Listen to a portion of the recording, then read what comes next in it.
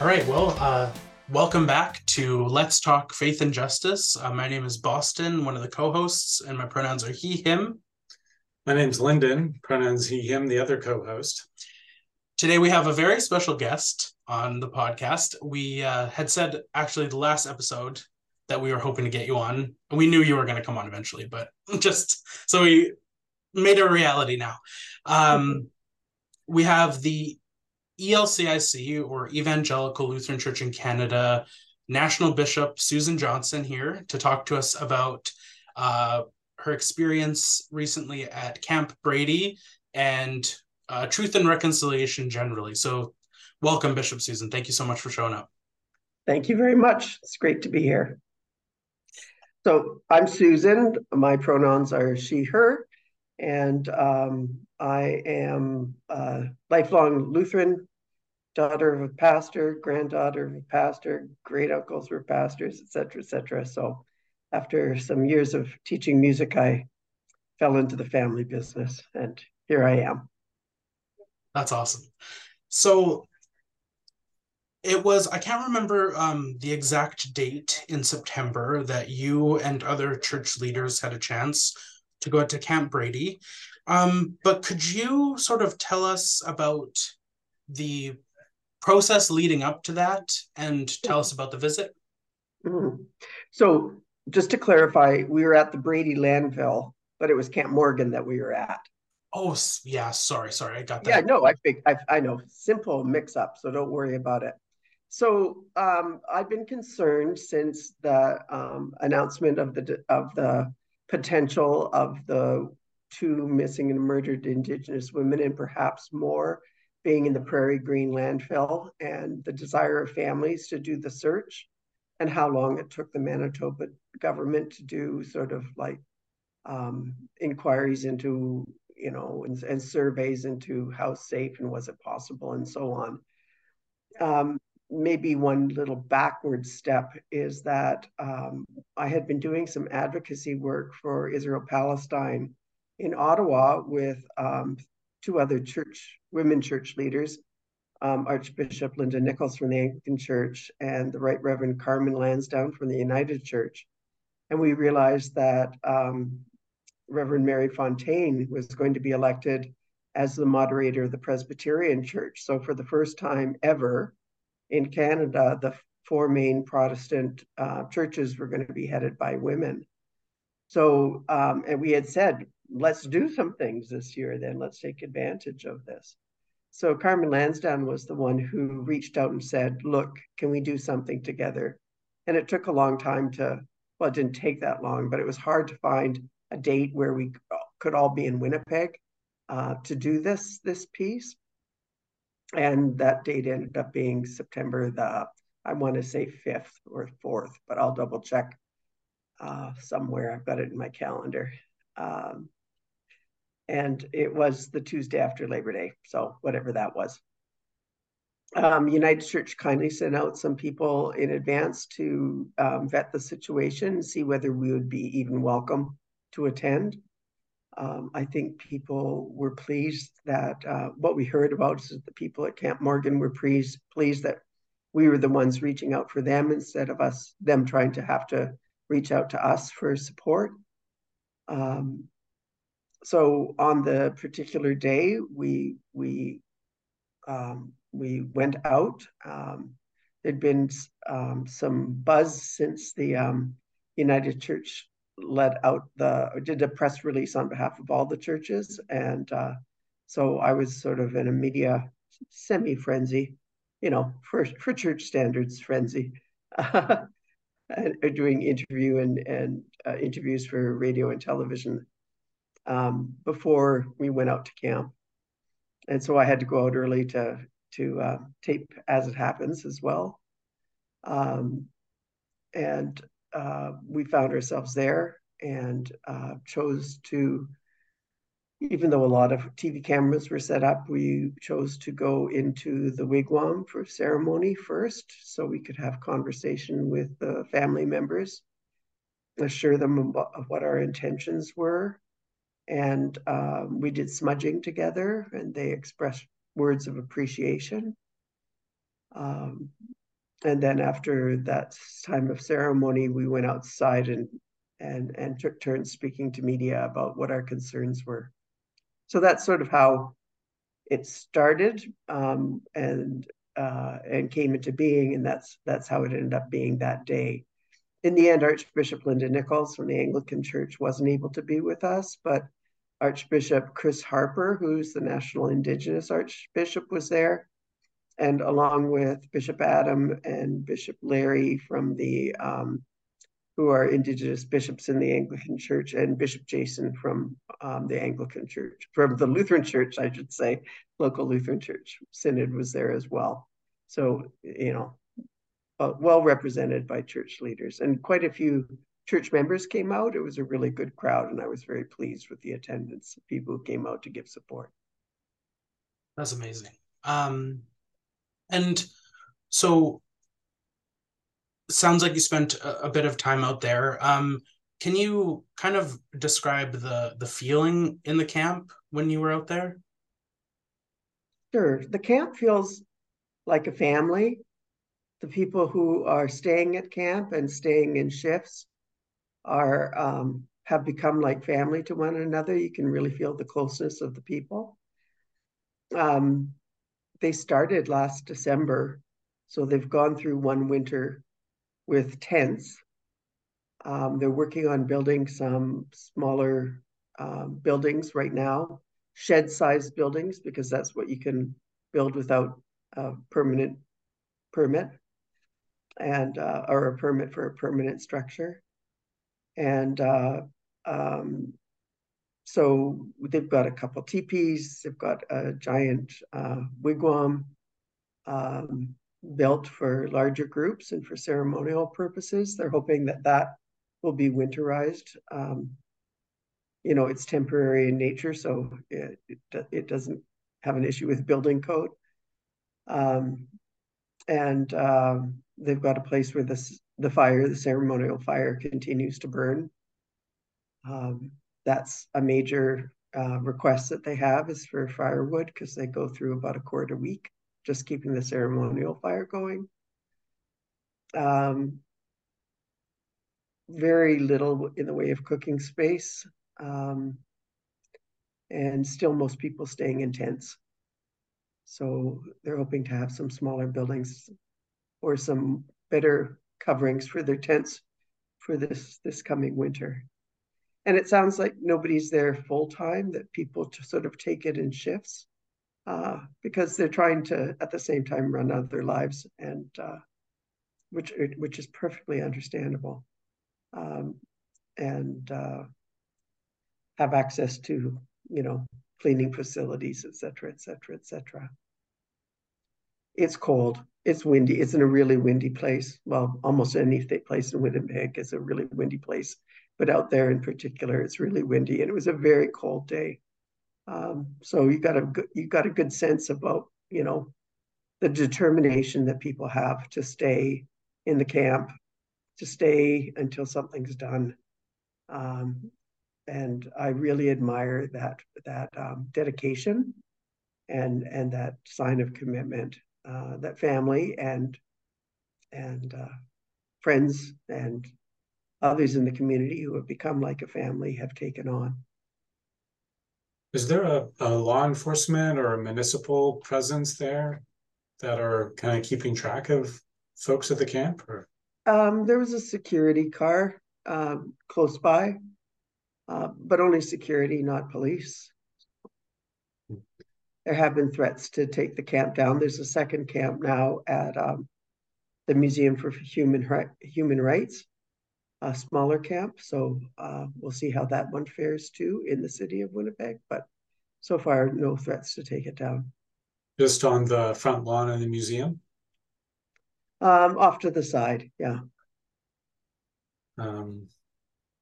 What has been the atmosphere in the Lutheran Church in Canada? Do you feel like, we're here in Victoria, we don't always have a good sense of how things are received across the wider church?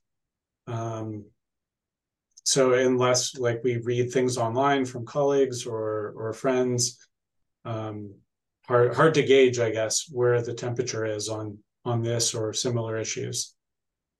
Yeah, I was delightfully surprised and pleased that in this case I got more positive email and other messages than I did negative. I did get negative, and there were some people who really wanted to tell me how opposed they were and what a waste of money it would be to spend a lot of money to search for two people. But for the most part, people are really glad that we are taking a stand, standing up, putting our money where our mouth is, or our actions where our mouth is in terms of reconciliation. Yeah. And usually you get way more negative than positive. So to get way more positive to me says it's a landslide. Yeah, which is great. Just who's going to take the effort to write the emails or make the phone calls, as Yeah. often the case. Well, Yeah. that's good to hear about the positive responses. And so so our last episode we talked about truth and reconciliation sort of generally, and our opinions about it. And I was wondering if you could sort of talk about how you feel the ELCIC can engage or has engaged effectively in reconciliation or truth and reconciliation. Sure. I think it varies a lot across the country and within each province from sort of community to community. I think there's some reasons for that. Natural inclination or disinclination to follow up on the work. I think it's easier for people who live more closely to Indigenous communities and are able to find somebody to be in relationship with. And in relationship with is the first step of reconciliation, I believe. There's a lot of places in the country where there aren't very many Indigenous people close by.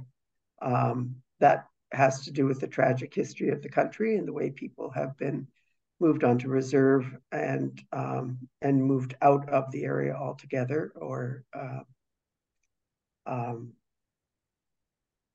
killed off through war, etc. So in Atlantic Canada, it's a bit easier for people to be in relationship with the Mi'kmaq people. We have very small congregations in Quebec, mostly the rural areas. I can't imagine that those two small churches would be involved. The urban areas, maybe with the Ganasahagi. In Ontario, again, high dispersal of Indigenous people. I remember moving to Ontario from BC and saying, what have they done with all the Indigenous people? Because I was used to seeing people regularly and hearing news about Indigenous issues on a regular basis. And I moved to Ontario and it was like no such thing. It never saw, never heard. The Eastern Synod has a relationship with the Six Nations on the Grand, as does the seminary there, and as do some of the areas or specific congregations, which is a large reserve and is able to have the capacity to have that many relationships. In Manitoba, there's been some work done in terms of relationship with northern Manitoba. Some of the so Bishop Larry, who was one of the Anglican bishops who was down here, he's had people up to his territory from MNO. And they've got some kind of partnership going, and we've got an urban ministry called the Urban in Winnipeg to do Indigenous ministry and Indigenous, non-Indigenous ministry. Saskatchewan, it depends on, I guess, where you are in the province and how closely you're situated. I think it really depends on on the congregation and on the group of people. I mean, we all watched the Colton Boucher murder and how little response there was around that. So yeah, I think they're trying. I think some congregations are really trying, but it doesn't seem to be a high priority issue there. In Alberta, again, it depends on where you are. I think the Synod is quite engaged in the work of reconciliation, but where it's picked up locally is different from place to place. In BC, seems to be a higher percentage of people who want to be engaged in the work of reconciliation. I see more in the BC Synod news than I sometimes see in other news, for example. So that's a good thing. I think what the ministry is and what the relationships are, I don't know as well. I see where they are. I don't know what they are. And it seems to me, in terms of truth and reconciliation, we need to be looking at a number of things.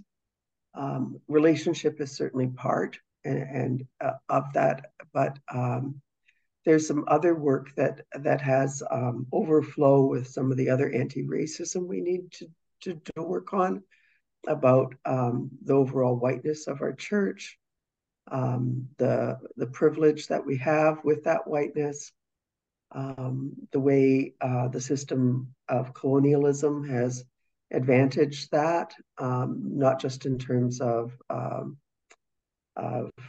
Indigenous people, but in terms of, for example, the Chinese who came over to build the railroad, or the Black people who came up from at the time of the what am I thinking of, the Civil War, who came up with the British. There's the persecution that happened with the Japanese during the Second World War. We've got lots of things that we need to work on, lots of reconciliations. But this is the longest, most historic, most oppressive form of abuse that is taking place between the majority of Canadians and Indigenous people. So we have the most work to do in terms of with our Indigenous siblings. And sometimes hear from folks in Lutheran churches, for example, who sometimes we have a defensive posture to distance ourselves from that work we need to do, and saying we weren't as invested in the colonial project as some other churches. Kind of our evil is a lesser evil argument, never a great argument to lead with. Either that, or that happened a long time ago, which also isn't true. So those are some of the rebuttals we often hear. Or, well, our church is too small now, and we don't have the energy for this. I mean, we also have some good stories to contrast that with at Lutheran Church of the Cross, where Austin and I have, and as you mentioned, in the BC Synod, and frankly across the LCIC, there are these more positive stories, and the one we're talking with you about in Winnipeg.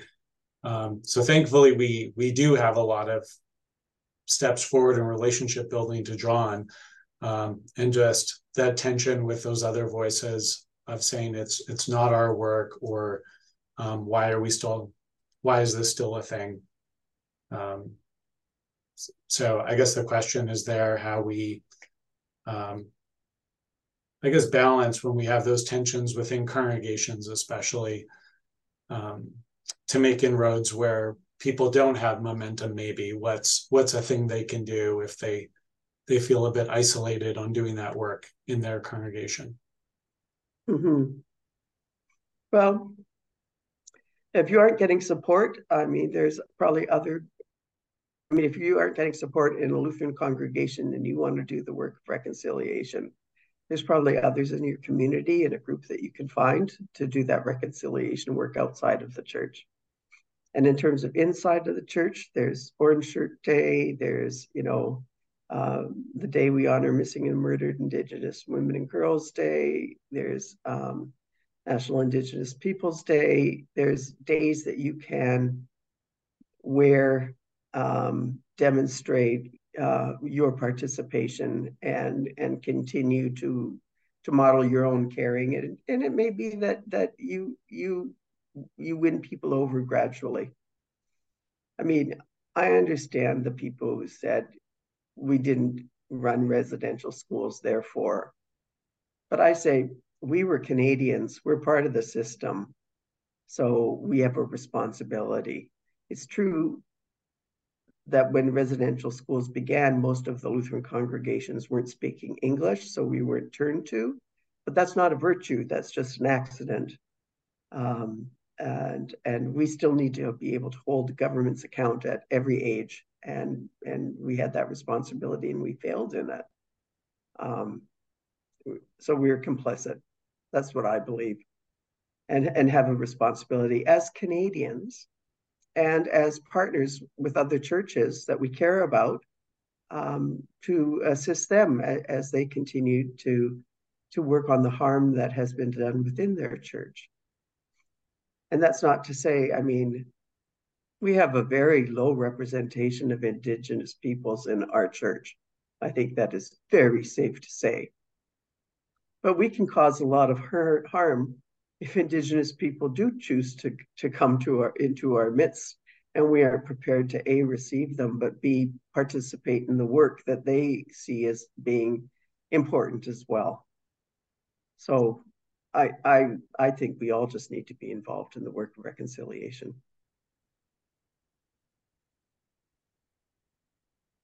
That's great. Thank you. So to sort of, I guess, circle back a little bit to Camp Morgan, if that's okay, because it's one of those, I had like thought of a question and then it slowly disappeared and then it came back while we were talking about the last topic. I'm wondering, so I know at the time that you had gone there, things were sort of not looking so good for there to be a search of the landfill. Right. It was pretty much like we had talked a bit about the political sort of what's called atmosphere there before this recent election, and that it was basically like the government was running on a platform of the fact that they were not going to search the landfill. Yes. And so you are based out of Winnipeg. Mm-hmm. What is your sense now after this most recent, like, is there sort of have you felt the renewed sense of hope, I guess, that a search? Yeah, definitely. Yeah. Wabkanu has said that it's a priority to search and has made the commitment to search the landfill. And I've seen some of the people that I met from Camp Morgan who are feeling very positive and very hopeful about this news. I've also heard from people who are feeling less positive and kind of ticked off about but they were the same people who were ticked off beforehand. So there you go. I think the people will stay at the camps until the search is finished. So, Bishop Jason from the M&O Synod, stayed in contact, is committed to stay in contact and continue to advertise within the Synod for needs for the camp. That's something that they can do on a local basis. I've written to the Premier along with Bishop Jason the day after he was elected in his role as Premier designate, and thanked him for his commitment, and quoted some stuff from his throne speech and asked for ways that we can work together. So hopefully we can find a way to work more closely with this government than we were able to with the previous government. And something I'm curious about, have the sort of the provincial or the federal governments, has there ever been, because I know that obviously, the ELCIC and other denominational leaders will often write to the government and express support or express disappointment, or But have they ever opened that channel back at the denominations in Canada? Have you ever noticed anything like that? Not particularly in this area around truth and reconciliation. There's the possibility that some other work we're doing might bear fruit in the near future, we've heard. So that would be a wonderful thing. But yeah, we often, when you're getting response from the correspondence secretary, that it's not being treated very seriously. But every once in a while, we get a response from a minister or from the prime minister himself. So that gives you hope that somebody's listening. But a lot of the time, it's a form letter. That's not the point. I mean, I love the story of the persistent widow. And I really think that's what the people at Camp Morgan have been showing is that persistence to call out for justice against the unjust judge until they wear him down. So in this case, it's been wearing down a provincial government, and it looks like they've been able to do that. So that's fabulous. So too with the persistent widow, she was able to change the mind of the unjust judge and had her case settled in her favor. So sometimes you just have to keep at it, whether or not you see direct results. So I'll write as many letters as I can write, even if they don't bear a lot of fruit. Good though. That's good. And so we talked about kind of how people can engage in reconciliation generally. And do you have any sort of an idea about how people, because I mean, I know every single province essentially has their issues, and we're all sort of, people in each province are all kind of trying to sort the things out going on in our own provinces. But do you have any idea about how people nationwide could support what's going on at Camp Morgan? Well, they can certainly receive donations. I don't think they can receive specific donations, but they have a site where you can go and order wood for them, for example. And that's great. There's a great guy who will deliver wood chopped to them, keep the fire going.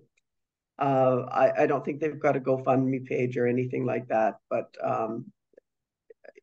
I'm sure letters of support, prayers would all be most welcome as well. Thank you. And I had one, again, it's one of those situations where I had a question for you, and it's kind of just from my head. It's kind of disappeared. Well, on that related notion of advocacy, something that I often struggle with is how do we parse being justice advocates in the church when things get contentious? How do we petition government officials for things in ways that are nonpartisan, but we're still holding elected representatives accountable? I guess, like, how do we do that without, well, there's going to be the critiques of like, oh, well, this sounds like a partisan angle you're taking, or because usually when people disagree with a coach, that's a very ready at hand argument, which often isn't true. But I just think about for myself, how do we kind of explain that to congregations and the wider church and the public as a nonprofit in Canada, how we do that kind of advocacy work, which is legitimate without it straying into partisan grounds. Right. Well, I think it's the tone you take, and you need to keep on about what the issue is, and not about who the party is, or what necessarily the party has done. It needs to be stuck to facts, and if you stick to facts and not personalities, which I think people always should do, I think you've got a better leg to stand on. Threats of, if you don't do this, we're going to elect a different government. That's not a helpful thing. To say, your government's been terrible in many areas, but this is one where it really takes the cake. That's not a helpful thing. But to say we're writing because we have a concern today about reconciliation with Indigenous peoples, and these are our concerns. And this is what we'd like to see. Signed XYZ. I think it's really hard to argue with that. Right. So we could put out a little a short how-to manual with justice advocacy for church folks. Stick to the issues and don't make it personal. Exactly. Yeah. It's pretty simple. Yeah. All right. Yeah. Oh, okay. I remember my question now. That's do you have any plans to go back out to Camp Morgan at any point, or has that? Yeah, I do. Yeah. I do. Yeah. I gave them a personal check when I was there the last time, and I'll go out and give them another check the next time I go. But I would like to go and say hello and spend some time at the Sacred Fire and just see how things are going, especially as it's starting to get colder here. Well, unique situation, right? That the ELCIC is in Winnipeg, which is uncommon for most of the national church offices. So you can be a kind of advocate maybe on behalf of some of the other national church leaders who aren't in Winnipeg. Exactly. Just like they can for me in many other areas when things happen in Toronto and Ottawa. And that's the great way to be church. Yeah.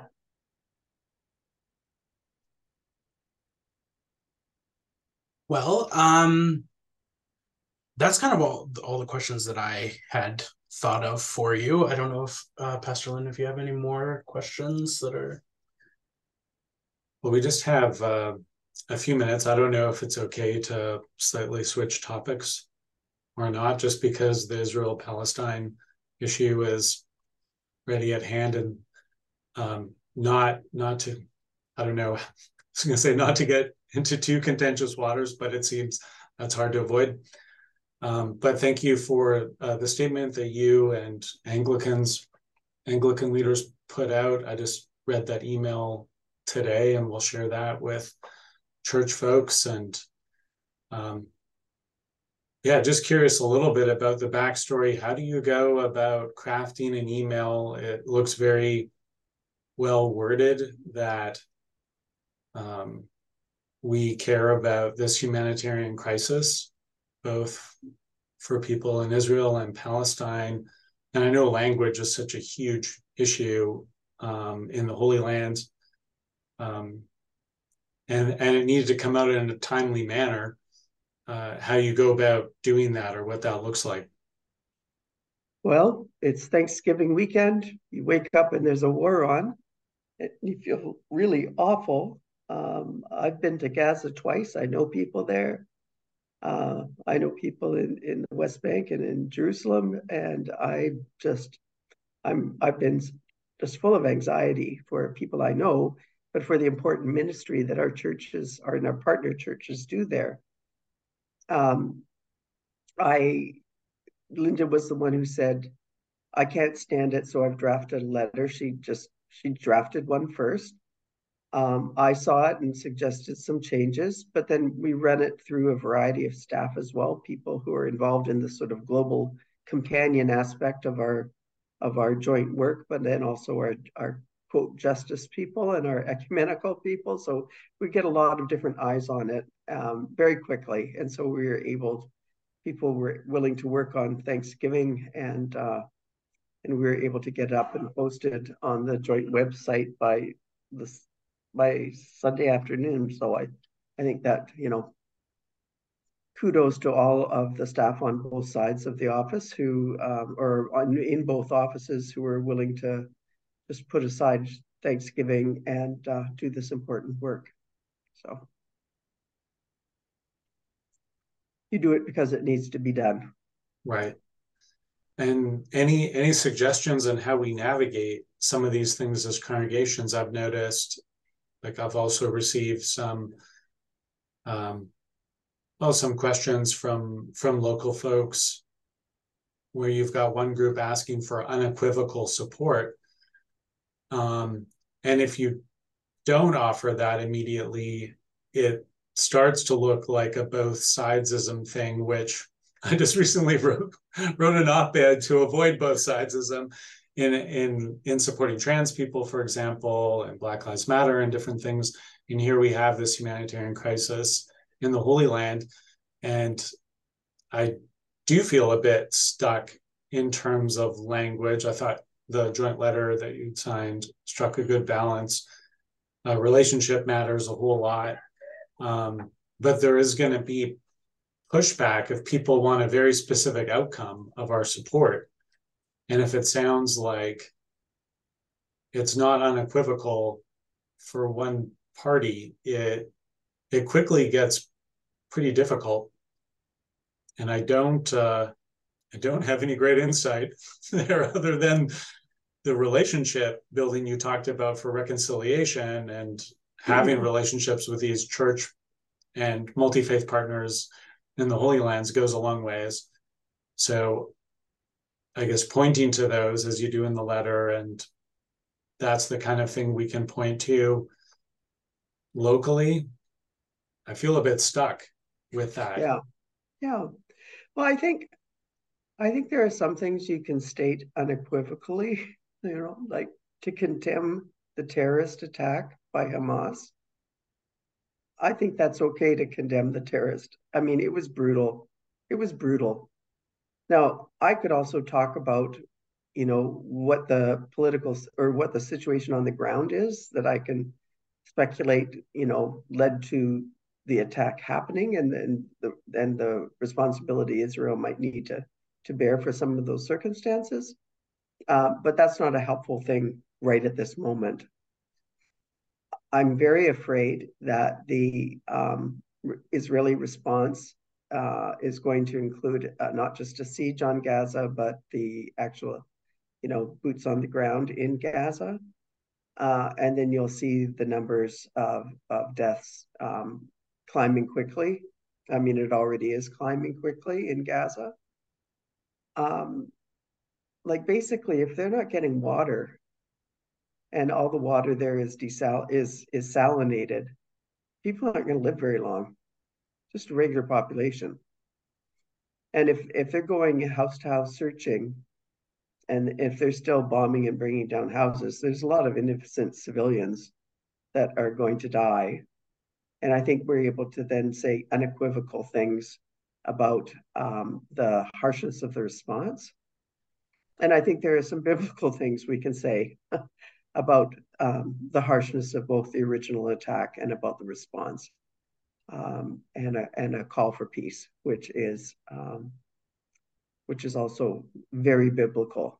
So it's always wonderful when you can go back. I'm not a great one for proof texting, but the theme of peace is pretty strong throughout Scripture and pretty safe to be able to talk about. Right.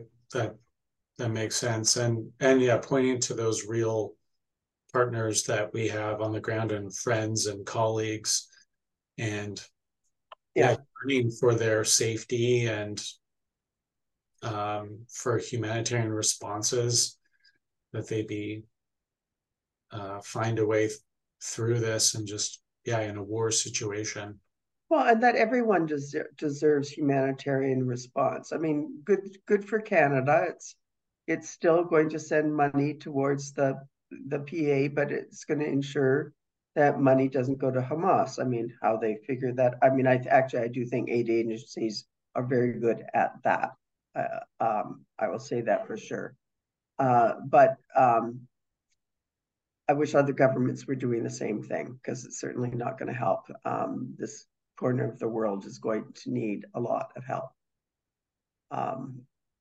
The destruction that you can see already in Gaza looks worse than it did after the last incursion, and so it's very worrying. Right. And just thinking back to the kinds of relationships we're building with both Jewish and Palestinian groups within Canada, and what that looks like, because there are kind of proxy, I don't know, back and forth that are happening in communities across the country. I remember living in Montreal for a bit, and there was quite strong student movements on both sides there, between Concordia University especially and beyond, and I'm sure in all our communities, and what that might look like for us to do bridge building locally. Yeah. Or peacekeeping.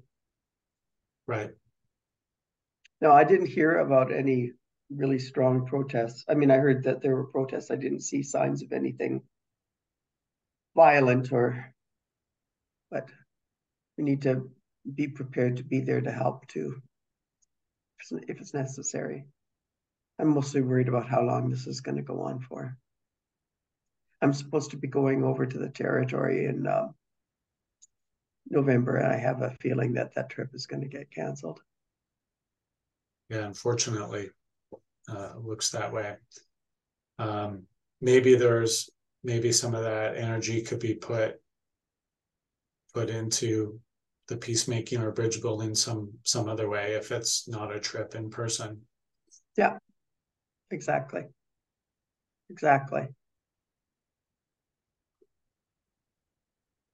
All right, well, we should probably wrap it up, but thank you so much. And I was wondering, just quickly before we did our sort of outro and our thank yous, if there was anything else that you would like to add. No, I don't think so. It's just that I think the work of reconciliation is the work that we are all called to, as Christians, as human beings. And so this is one specific example, relationship with Indigenous people, where we can really act out our faith.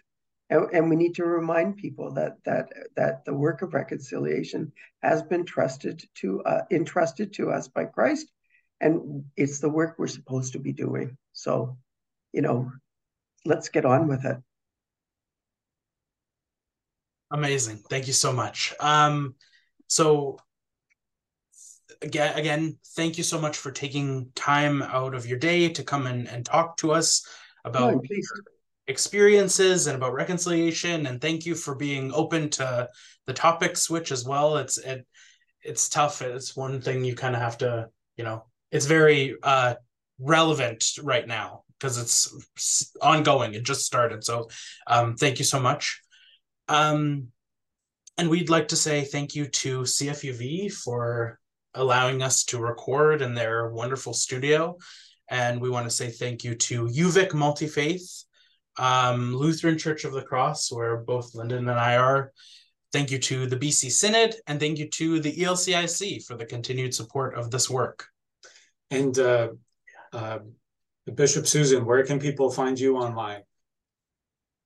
Well, my email is sjohnson@elcic.ca, and on X, I am @nationalbishop.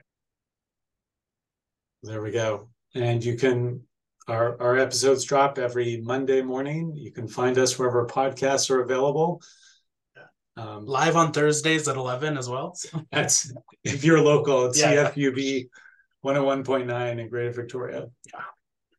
All right. Have me back sometime. I'd be happy to come back. We'd love that. Absolutely. Okay. Thank you for listening.